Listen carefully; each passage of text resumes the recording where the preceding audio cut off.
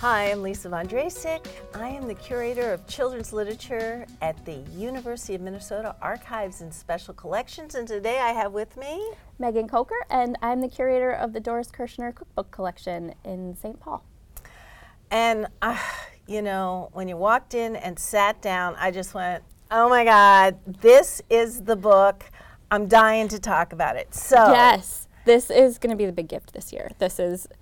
And even before the holidays, for all your holiday baking, super excited about this book. The Great Minnesota Cookie Book has award-winning recipes from the Star Tribune's annual holiday cookie contest, and these cookies are always amazing, and now they're all here in one place. And I selected my favorite that I love to make is the Limoncello Kisses. I think these were just from last year, and they're so good. I keep a bottle of limoncello in my house just to make these cookies. Made these. Yes, you've I made have these cookies. Sorry, you're gonna have to tell me what limoncello is. It's a liqueur.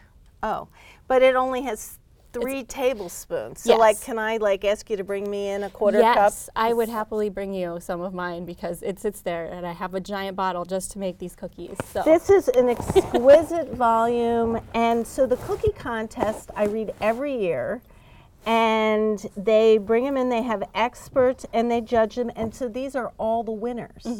These are all the winners, and these are the ones, cardamom crescents. If I was going to bake, these are the ones I would make. If I bake those, I will give you some. I need you to bring them to me. I can do that.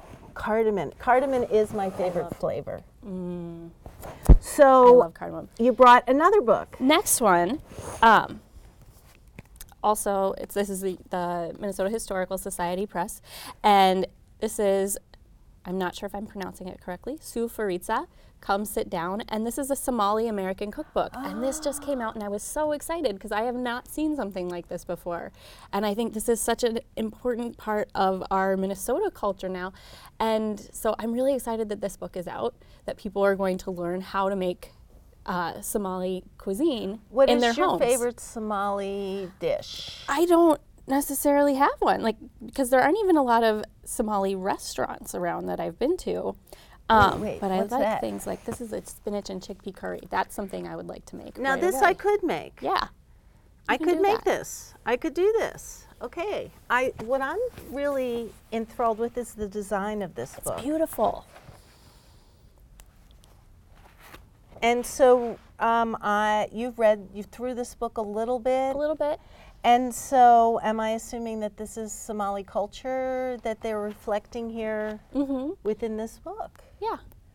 So that'd be a great way to travel and see a different culture, different taste. Yeah, and it is, it's Somali American, so it's somewhat adapted to how people make things here. Now, isn't that crazy? I was just telling someone that I like to open a book randomly to see if there's something I would like in there, and I opened to this, and it's a pastry, and what flavor does it have? My favorite flavor? Cardamom. Ah. So I would like to try these. Crystallized pastry shells. Doesn't it look delicious? It does. So I want to say that I am so happy to have you share these 2 books with. Could you say a little bit about your collection? A little bit about our collection. We are in the McGraw Library on the St. Paul campus, and our collection now has over 5,500 cookbooks in it, and those range from the 1800s through present. So obviously we have these brand new cookbooks, and we get new ones every year. So. And I was thinking about the weather changing and being stuck inside. Cookbooks are great. Like, anyone can come in off the street? Anyone can come in and use it. I was thinking recently it would be the cutest date night to come in and spend a day in the cookbooks and pick out all the things you want to make that weekend or that night. And could someone bring their phone in and take pictures of the recipes? Absolutely, yeah. You can take pictures. We have a scanner, so. Wow, so great. Well, thank you so much for being here today and bringing us these really lovely books. You're welcome. And that's it for Read This Book.